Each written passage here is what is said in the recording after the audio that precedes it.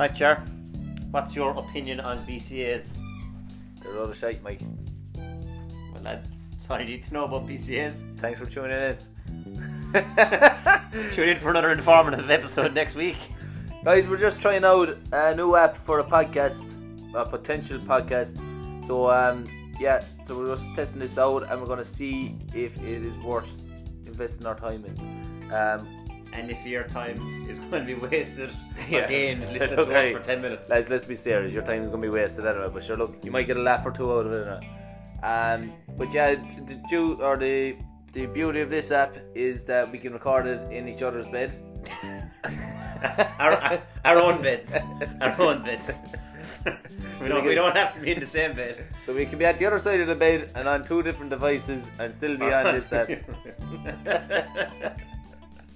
And still record. No. We'll just go through something really quick. I had a client today that said to me that she wants to lose 5 pounds in 2 weeks. Mike, how would you help me to get her to lose 5 pounds in 2 weeks? First thing would be go into the bookies, put £5 in the second favourite.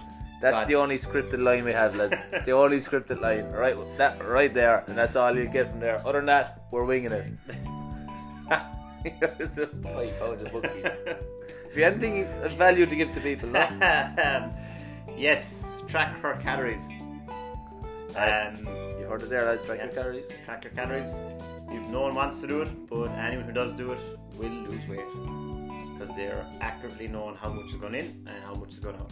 Basically, if they want to lose weight, they keep themselves in a calorie deficit by using this calorie tracker, and they're more inclined to stick to being in a calorie deficit because they're aware of it. Exactly, yeah. It'll make them conscious of what they're eating. They'll think twice if they know they're going to be going over the deficit, so they'll probably think twice about eating the stuff that they don't need. Simple as that. That's one quick tip on our first trial at the podcast. So yeah, don't listen to Mikey, listen to me. Simple as he just wanders on about different stuff. Stay away from the bookies, lads. Bad for you. Stay away from the bookies. Entry is done. Complete nonsense. Alright guys, if you think it'd be something you'd be interested in, please let us know. Like I said, we try and keep it as light-hearted as we can. We'll keep it to like 10-15 minutes max. Won't go too long. 15 if Mikey starts talking about bookies and stuff. I'll keep it to 2 minutes if I could. Nice and quick. Just like the Saturday nights. I do tend to go on a bit longer.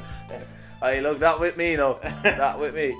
Alright guys, just let us know if you think it'd be some bit of fun and you'd be interested in. Hope you have a good evening. Talk to you soon. Sing, Mike, sing, quick. Sign it up. It was all a Jesus.